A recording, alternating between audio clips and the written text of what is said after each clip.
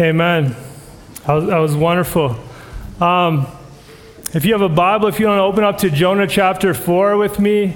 Does anyone not have a Bible? We'd like to put one in your hands as well. I don't see any hands. Just want to open God's Word together. If you want to turn to Jonah chapter 4, we'll be there in a moment. We read from the ESV at our church if you're getting it on your phone as well. And for those who have been with us, I don't know about you, I love the book of Jonah. And truthfully, though, as a preacher, like every book that you're preaching from, you're like, I think this is my favorite book at this moment. I just love the way the book of Jonah is crafted. And truthfully, I thought it was about something else. I thought it was about Jonah, and I thought it was about this giant fish. And it actually hasn't been at all. And so that has been amazing what God has been teaching me through this book. It's almost like, having a book, someone giving you a book and you're reading it upside down. Someone's like, it's supposed to go this way. You're like, oh, that now it actually makes sense. That's what it's been like going through the book of Jonah. Like someone gives you maybe a pair of binoculars and you have them backwards. And you're like, yeah, can you see that bird on the tree? You're like, it's like really, really far away. No, you turn it around. You're like, oh, now you see things clearly as you're supposed to. That's what it's been like for me. I don't know about you going through the book of Jonah. I'm like, it's actually not about Jonah. It's not about the fish. It's actually about God's great mercy. And what the book of Jonah is supposed to do, it's supposed to, as we look at Jonah, as we look at God, we're supposed to kind of see ourselves. Are we more like Jonah? Disobedient, running from the Lord, wanting justice? Or are we like God?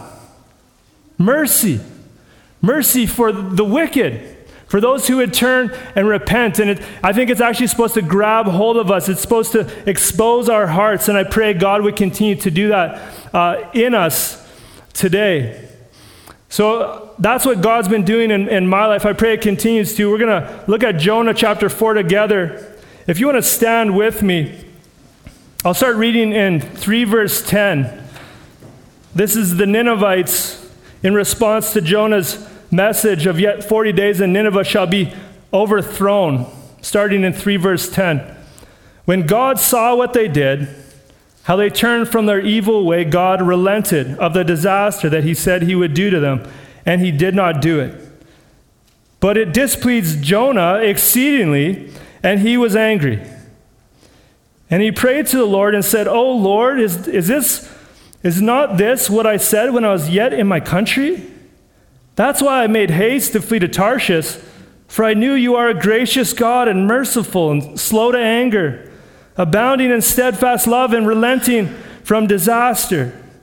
Therefore now, O Lord, please take my life from me, for it's better for me to die than to live."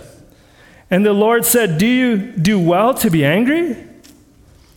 Jonah went out of the city and sat to the east of the city and made a booth for himself there. He sat under it in the shade till he could see what would become of the city. Now the Lord appointed a plant and made it come up over Jonah, that it might be a shade over his head, to save him from his discomfort. So Jonah was exceedingly glad because of the plant. But when dawn came up the next day, God appointed a worm that attacked the plant, so that it withered. When the sun rose, God appointed a scorching east wind, and the sun beat down on the head of Jonah so that he was faint. And he asked that he might die and said, "It is better for me to die than to live." But God said to Jonah, "Do you do well to be angry for the plant?" And he said, "Yes, I do well to be angry enough to die." And the Lord said, "You pity the plant, for which you did not labor, nor did you make it grow, which came into being in a night and perished in a night. And should not I pity Nineveh, that great city, in which there are more than 120,000 persons who do not know their right hand from their left, and also much cattle?" May God bless his word to our souls this morning. You can have a seat. I've titled this message, Justice versus Mercy.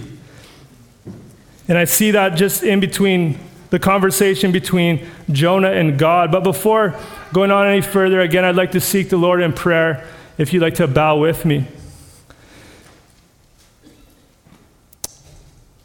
Oh God, it's been a joy already to sing songs to your name. Now as we open up your word, I pray, Holy Spirit, you'd speak through me. I pray, Lord, that you would use your word to do your work in our hearts and in our lives. I pray you would open up our ears, soften our hearts. I pray you would rob us just from the distractions of the past week, what's coming in the future, Lord. Give us ears to hear. And I just pray, oh Lord, that you would speak through me to minister to us. Lord, we trust your word does not return to you void, but we're trusting you, Lord, that you would speak. So I pray you would just use your servant now to give glory to your name. And I pray this in Jesus' name. Amen. Amen. Looking at Jonah chapter 4, verses 1 to 4, I want us to see really this comparison, God's heart versus Jonah's, or God's character versus Jonah's. It's amazing, just as we look at 3:10, it says of the people that when God saw what they did, like they repented, how they turned from their evil way, God relented of the disaster that he said he would do to them, and he did not do it. And somehow that happening, and then 4 verse 1, Jonah gets it. Jonah gets it like God's turning from the destruction that he was about to bring upon the Ninevites. Jonah sees it. And just again, to put it in perspective, to think about this, remember Jonah, who is given this message of like, go to Nineveh and arise and go, and here's the message, and he flees in the opposite direction, and he wants to go to Tarshish, the farthest direction away from the Ninevites. And what does God do? God sends a storm upon the boat that he's on, and eventually he knows that he needs to be hurled into the sea. And that's how the mariners are going to be rescued from that. And as he's hurled into the sea, a disobedient prophet from Israel, who actually deserved death, God in his mercy appoints a great fish that swallows him. And then Jonah, in Jonah chapter 2, he's like reflecting on what had happened. And he went down into the depths of Sheol, into the depths of the earth, and God brought him back up again. And he says in 2 verse 9, salvation belongs to the Lord. Like Jonah, thrown into the sea, he wasn't like, I'm going to swim towards that fish over there. I think I got... No, he's like, I'm dead. I'm a dead man. I'm rebellious against the Lord. But God, in his great mercy, rescues him with this great fish, spits him out onto dry land. He says, salvation belongs to the Lord. Let's just remember, that's happened in chapter 2. Then Jonah changes his tune. He's like, I'll go to Nineveh. And he preaches this message. And amazingly, the Ninevites, this wicked city, these wicked people, known throughout history for their wickedness, famous for it, they repent. They turn to God. And God says, I'm going to relent from their destruction. I'm going to bring upon you. So that this massive turning. And you think the person who brought the message is like, well, praise the Lord. Look at what God's doing. But that's not the case.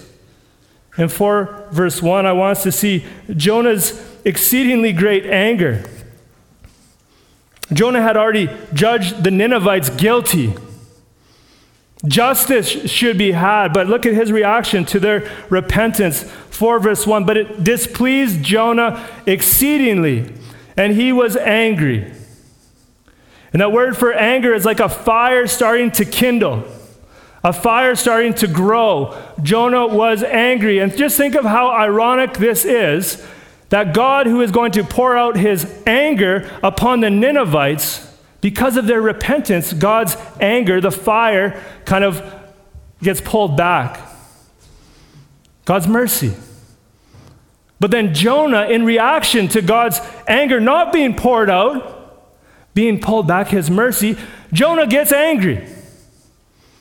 And so you have to see this contrast that's happening here. Such irony.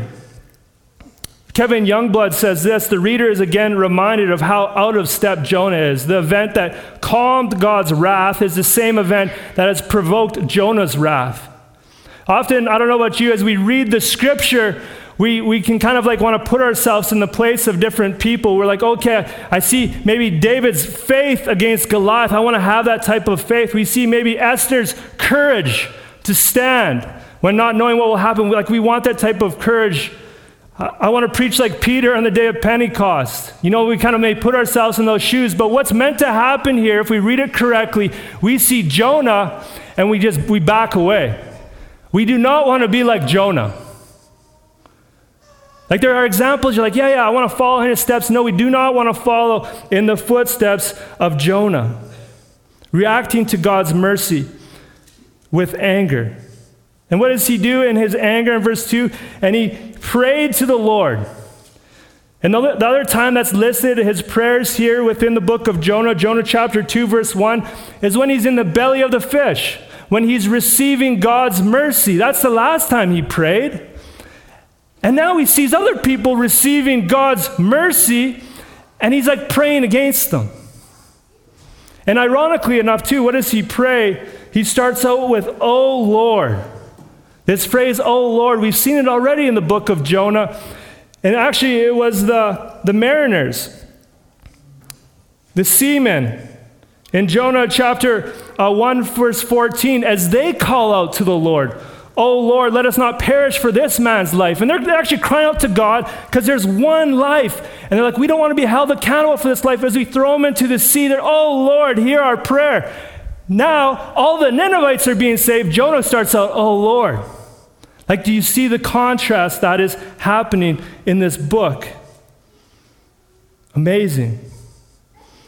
It's supposed to just hit us between the eyes. And then we have this insight again in verse 2. Jonah says this, "Oh Lord, is this not what I said when I was in my country? That's why I made haste to flee to Tarshish." Like, that's why I wanted to go in the opposite direction. I was afraid they might listen to you. I was afraid you might have mercy. And look, notice what he says about who the Lord is. "For I knew you are a gracious God and merciful, slow to anger and abounding in steadfast love and relenting from disaster." He's almost saying it with disdain. God, I knew you were gracious. I knew you're merciful. That's why I wanted to go in the opposite way. Unbelievable. So that's like Jonah's heart. That's Jonah's character. Friends, I want us to think a little bit about God's character in what Jonah lists there, describing of who God is. If you want to turn to Exodus, keep a finger in Jonah. Exodus chapter 32. This is where we first start to see this phrase that Jonah used of God. God's gracious and merciful. I'll just describe it for you as you're turning there. Exodus chapter 32, the people have come out of Egypt. They crossed the Red Sea. God has given them manna. This is bread-like substance every day. They've got water from a rock, like he's provided for them. Moses is up on the mountain. He's getting the 10 Commandments. And while he's up there, the people are like, "What happened to Moses? Where did that guy go?" They're like, "Hey, Aaron, why don't you make some idols for us? Some golden calves. Here's all our gold." And while Moses is up on the mountain receiving the 10 Commandments, they start worshiping these golden calves. This is what's happening in Exodus 32. And God's like, "Do you hear that?" And he's like, "I'm going to bring destruction upon these people." But then Moses cries out to the Lord. Exodus 32, verse 12. "Why should the Egyptians say, with evil intent did he, being God, bring them out to kill them in the mountains and to consume them from the face of the earth? Turn from your burning anger and relent from this disaster against your people." Moses is crying out, "Relent." Verse 14, "And the Lord relented from the disaster that he had spoken to bringing on his people." So we see that happen. Then in Exodus 34, this is after Moses is back up again, going back up to the mountains with 2 new tablets. In verse 6, it says this, Exodus 34, verse 6, "The Lord passed before him and proclaimed, the Lord, a God merciful and gracious, slow to anger, and abounding in steadfast love, and faithfulness, keeping steadfast love for thousands, forgiving iniquity and transgression and sin, but who will by no means clear the guilty, visiting the iniquity of the fathers on the children and the children's children to the third and fourth generation. I just want to show you, this is where like this name, the description of God comes the first time in the Bible. God is gracious and merciful, abounding in steadfast love. And interesting, if you pull that name all throughout the Old Testament, it's over and over and over again, like not separated. Sometimes it is, but often it's all together, used to describe God by the prophets, by the Psalms, gracious and merciful. Slow to anger, abounding in steadfast love. So I just want us to think about that for a second as we think about God's character. If someone asks you, like, who is God? Who is God? What do you say? Well, here's an answer for us. I just want you to think about this, meditate upon it. Whenever you see God described in the Bible, you should underline it. You should circle it. We want to know more of who God is. And so when he's described this way, we should pause. We should say, okay, what does this mean about this God of who we want to serve and worship? Back there in Jonah, it says he is gracious and merciful. He's gracious. He extends grace. He gives forgiveness. He's merciful. He's compassionate. You know, as we see in the Old Testament, his heart was to look after those who were in hard places, those who were widows, those who were orphans, those who were foreigners, people who couldn't look after themselves. God had compassion for. He had grace for. Over and over again, it says he's slow to anger and abounding in steadfast love. He's slow to anger. We see this again in the Old Testament with Israel as they disobeyed God and they'd worship other gods and they'd run away from him, and he'd send prophet after prophet pleading, return to the Lord. Repent, return to the Lord. He's gracious. He's merciful. He's slow to anger.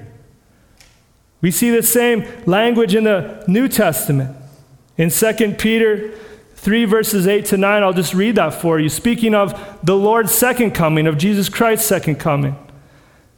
2 Peter 3, 8 to 9. But do not overlook this one fact, beloved, that with the Lord 1 day is 1,000 years, and 1,000 years is 1 day. The Lord is not slow to fulfill his promise, as some count slowness, but is patient toward you, not wishing that any should perish, but that all should reach repentance. God is slow to anger, wanting all to turn, all to repent. He's slow to anger. Interesting, though, Jonah was quick to anger. And I don't know about you, I can be quick to anger.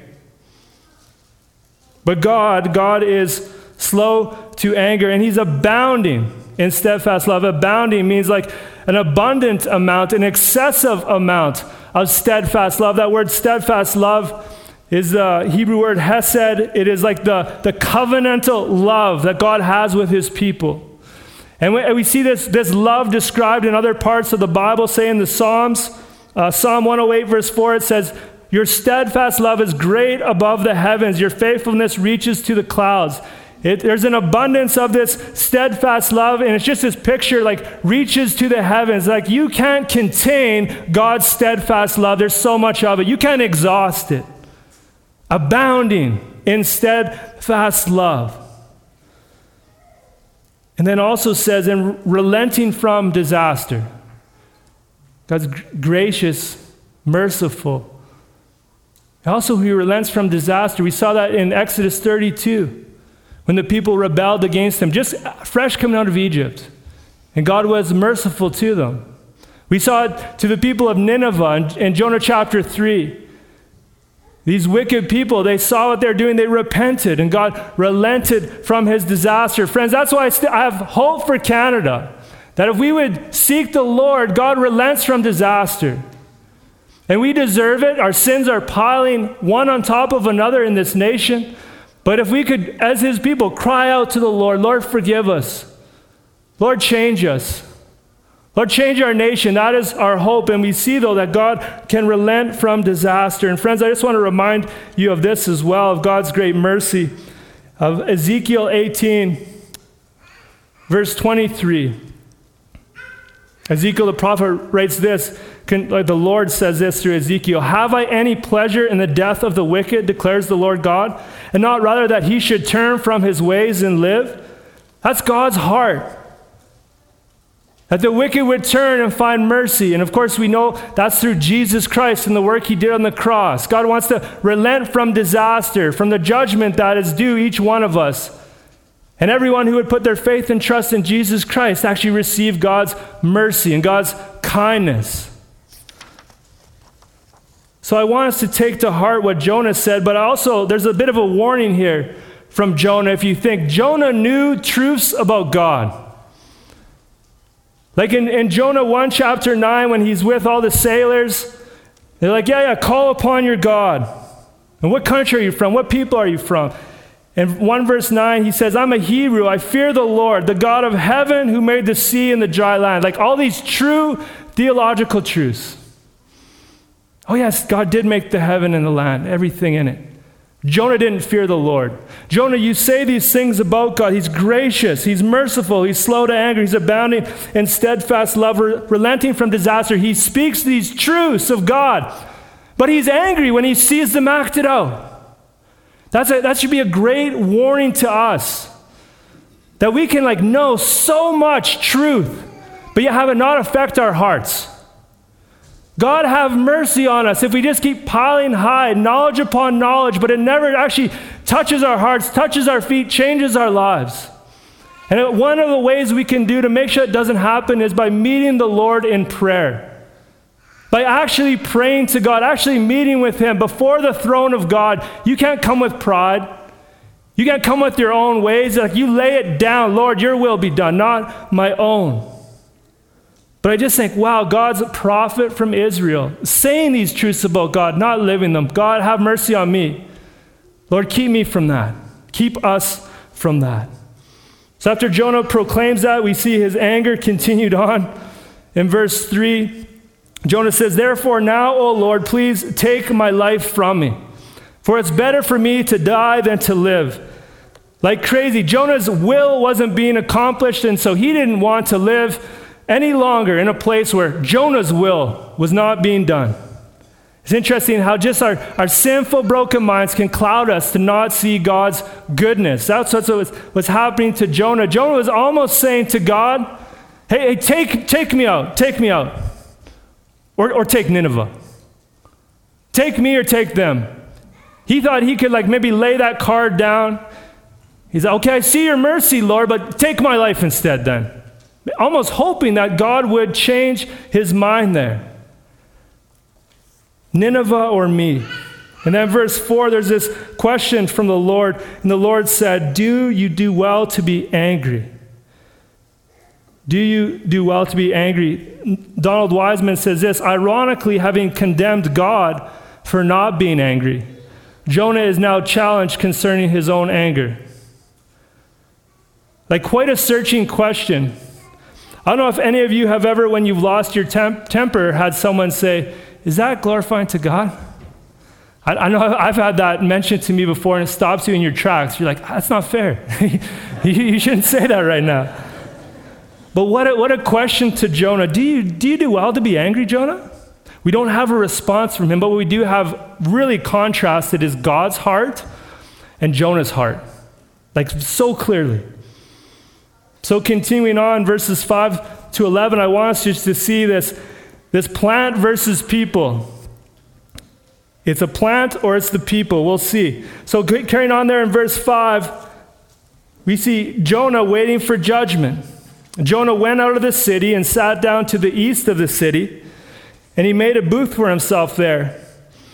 He sat under it in the shade till he should see what would become of the city. So he went to the east of the city. Seemingly, proximity started on the west, so he made his way through. He shared his message, so he went through the whole city. That's why he's in that direction. And he goes and he makes this booth, like a tent-like structure from whatever would have been on the ground, just something to kind of sit under, some temporary structure. But he's going there, sitting and waiting, hoping. Hoping for what? Hoping for justice in Jonah's eyes. Hoping for destruction. And he sees God's hands of mercy, but then he leaves and he goes and he sets up shop, hoping he'll see God's hand of wrath come down. Unbelievable. But so Jonah set up a little shade tent. We get up the past number of weeks, the heat that we experienced. I love to go out walking and try to get exercise, often sitting at a desk. So I always force my kids to go for walks. And just last week when it was like plus 30 outside, guys, we're going for a walk. It's like probably inhuman. But like, so we're going out for a walk outside. And I noticed nobody else was in the sun. Everyone else I saw in their yards, they were all hidden in the shade. Because the temperature drops like so many degrees, right, when you're in the shade. We're the only ones in the sun. I just noticed that. So I get Jonah, he wanted to get a tent to cover himself, to give himself some shade. When the sun's beating down on you, it's like no other. You probably shouldn't go for walks in it. I'm learning. But we get why Jonah set that up. But again, Jonah decided who should get mercy. Himself. Jonah also decided who should get justice. The Ninevites. Jonah was bringing the judgment. And we see in verses 6 to 8, Jonah just get exposed. Now the Lord God appointed a plant and made it come up over Jonah that it might be a shade over his head to save him from his discomfort. The Lord God appointed a plant. If you see that word, if you have a pen, underline it. Especially in the Old Testament prophets, you see words repeated, you want to underline it. God appointed the great fish in 1:17. Now God appointed a plant to grow. And if you're like, what, can he do that? Yeah, God spoke the world into existence. He can appoint a plant to grow in a day. God is in charge of this situation. Everything that is unfolding in Jonah shows he's sovereign, he's in control. He decides when mercy happens. He decides when justice happens. So this plant grows. And if you're like, hey, what type of plant? I don't know. Kevin Youngblood said this: the most popular suggestions are vine, gourd, or castor oil plant. The author, however, is less interested in botanical precision than he is in the plant's function and symbolism. So there's a lot of ink spilled on what type of plant it could be. It doesn't really matter, I think, primarily to the story. God brought this plant to bring shade upon his head. His booth wasn't cutting it. He maybe didn't have something over top of his head. It wasn't covering him all the way. So God made a way for him to have shade. God in his kindness, God in his mercy. Look, how does Jonah react? So Jonah was exceedingly glad. He was exceedingly glad because of the plant. He was pumped. He was excited. That's another word that's repeated a number of times within this book. We see the men on the ship. In verse 116, the men feared the Lord exceedingly. Where Jonah said he feared the Lord and he didn't, the men feared the Lord exceedingly. We see it also said of the city of Nineveh in 3:3. Now Nineveh was an exceedingly great city. We see this word repeated over and over again. I don't know if you remember in 4 verse 1 though, right? When the Ninevites didn't receive justice, they received mercy. It displeased Jonah exceedingly, and he was angry. And now this little plant grows, and he gets shade over his head, and he is exceedingly glad. Do you see the contrast that's being made? The one person receiving mercy, he's like, yes, it's about me. But when the whole group doesn't receive mercy, Jonah, he's exceedingly angry. We're meant to see this contrast. It's meant to be shocking. But in the plant, we see God's deliverance, his mercy. And Jonah's all for it. At this point, Jonah's like, yes, I'm all for God's mercy. In verse 7, continuing, but when dawn came up the next day, God appointed a worm that attacked the plant so that it withered. God appointed a worm. Again, God's still in control of this situation. The plant's here one day, gone the next. We see here God's destruction. When he brought deliverance the day before, Jonah was overjoyed. And now destruction to the plant. Again, think about the destruction, the justice that Jonah wanted to the Ninevites, not the mercy. But then he again receives the mercy of God from the plant, but then it's destroyed. Something that now affects him, that he wanted to happen to everyone, and now it happens to him. And what is his reaction to it? In verse 8, when the sun rose, God appointed a scorching east wind, and the sun beat down on the head of Jonah so that he was faint. Again, God appointed. Do you see this over and over again? God's in control. He's moving about his plans and purposes. God appointed a scorching east wind. God is in charge of the weather, right? Jonah 1:4 says, the Lord hurled a wind upon the sea. Do we know that? Is that still true today? God's in charge of the weather? We should take that to heart. He's still in charge of the weather today. We're not. And he started getting too hot, this east wind that beat down upon his head. I don't know if we've all experienced just, maybe you're out in the sun, it's directly upon you. You got nowhere to escape. You get lightheaded pretty quick. So Jonah was experiencing that, particularly in the place that he was, Nineveh, modern-day Turkey. So even a hotter climate. And the heat's just beating down upon him.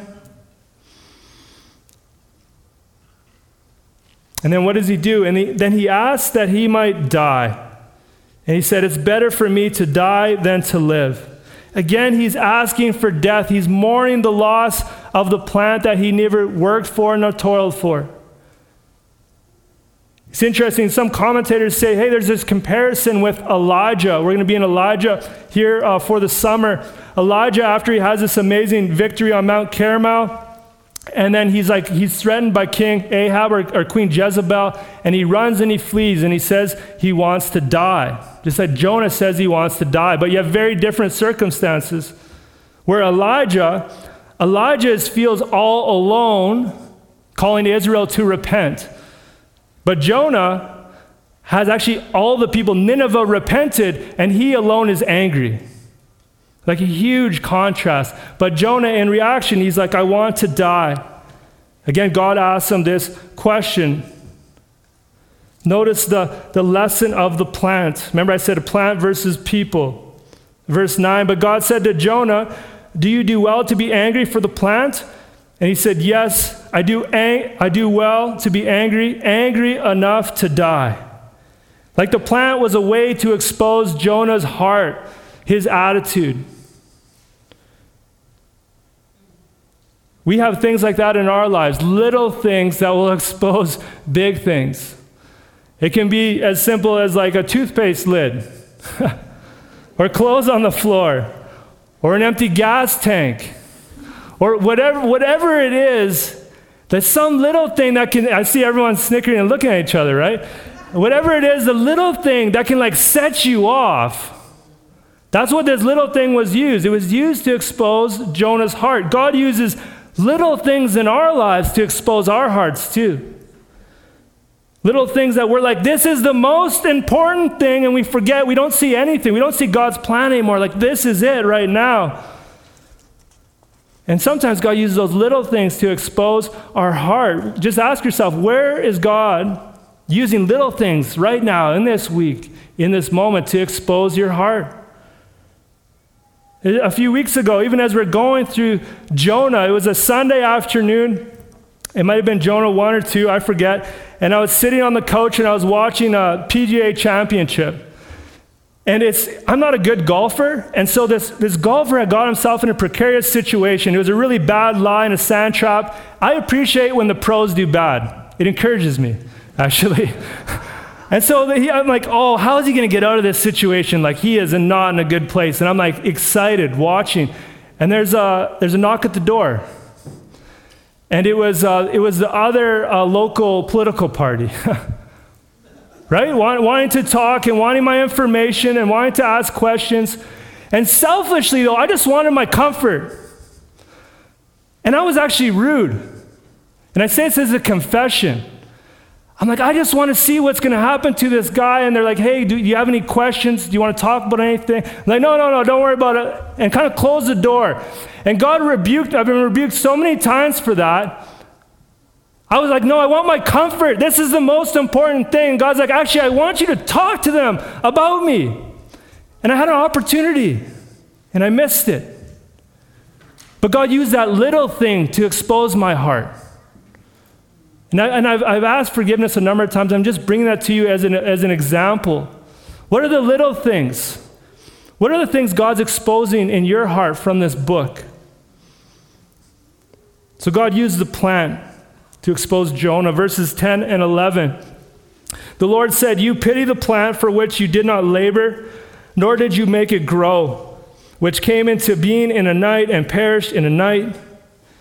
And should I not pity Nineveh, that great city in which there are more than 120,000 persons who do not know their right hand from their left, and also much cattle?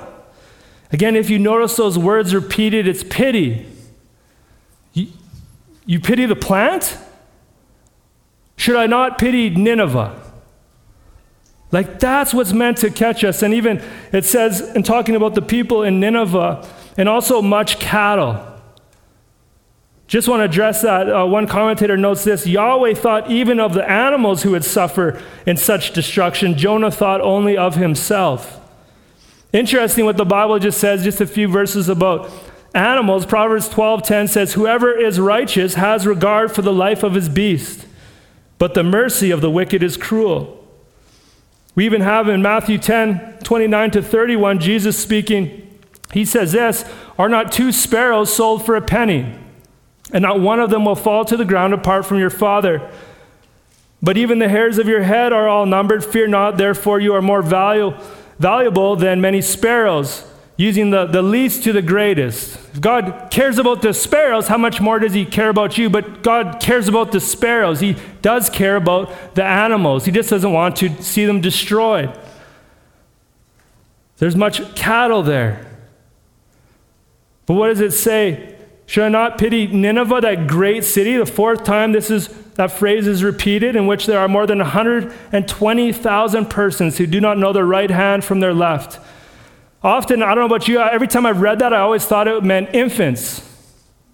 120,000 don't know their right hand from their left. But actually, I think in reading and studying, it's more people who don't have a moral compass. They didn't have Moses, the law, and the prophets. And so there's all these people there who really, they didn't know, spiritually speaking, their right hand from their left.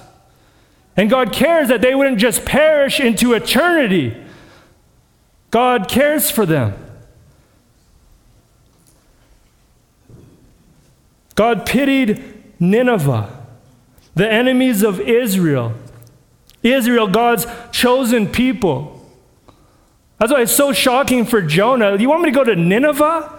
And then in speaking to Nineveh, you're going to forgive Nineveh? He just couldn't handle it. But what is it showing us? No one is outside of God's mercy. For those who would repent, for those who would turn from their sins. God pitied Nineveh. There's 120,000 souls there. Don't you care about those eternal souls?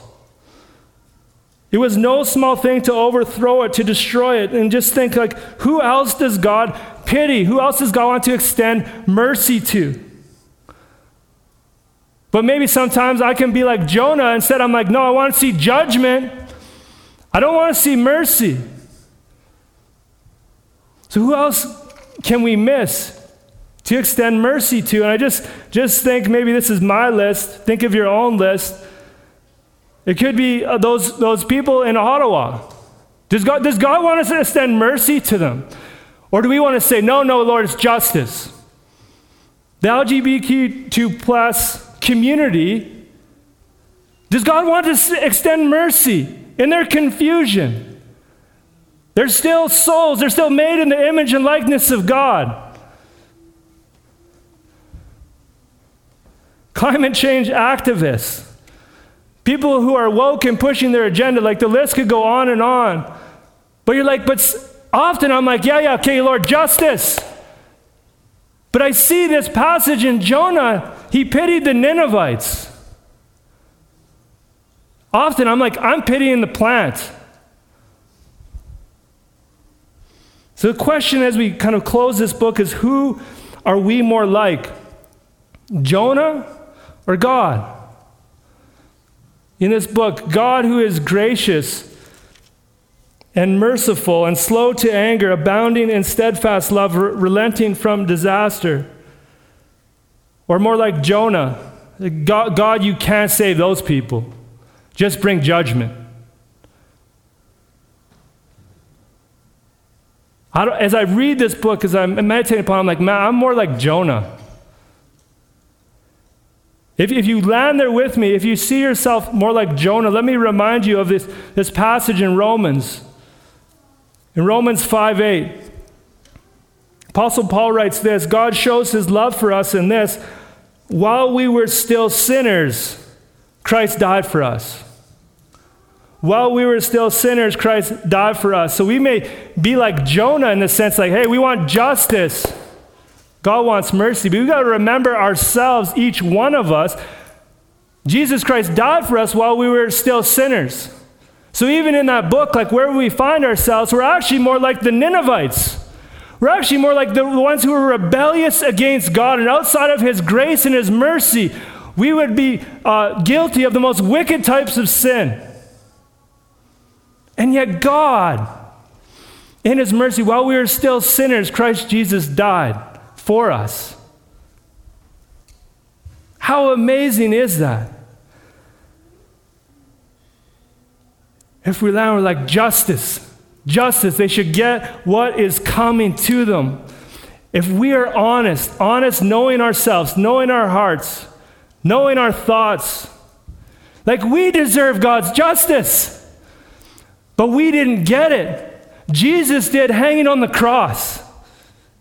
He took God's anger, he took God's wrath, he took the punishment that we deserve upon himself. And we get to be forgiven. Because of him taking God's justice, God's anger, we receive God's mercy, God's kindness, all of us.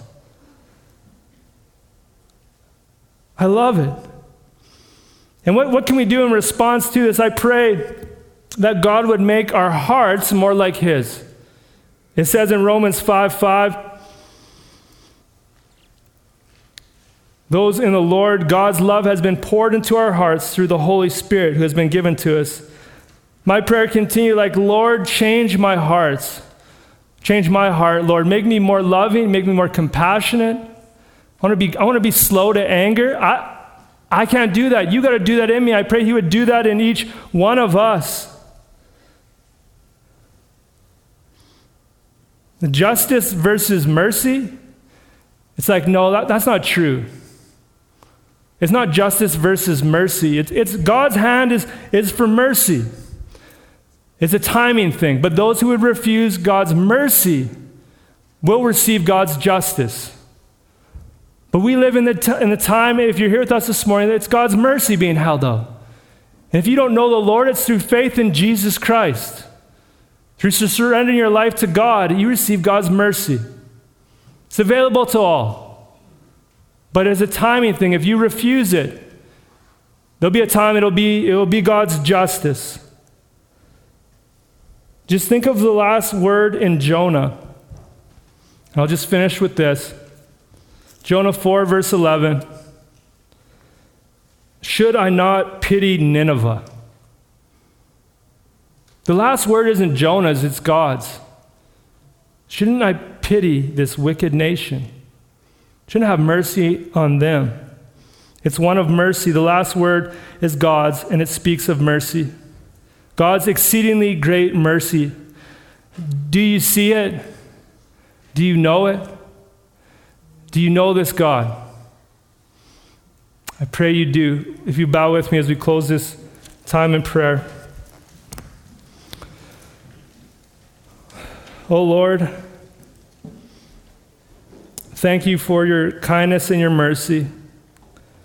Lord, I know you've exposed in my heart, my attitude so much through going through this book. I pray you'd continue to work in our hearts and our lives. Lord, make us more like Jesus, as only you can. Forgive us, Lord, Sometimes just being so stuck on knowing all the words, Lord, impact our hearts with them.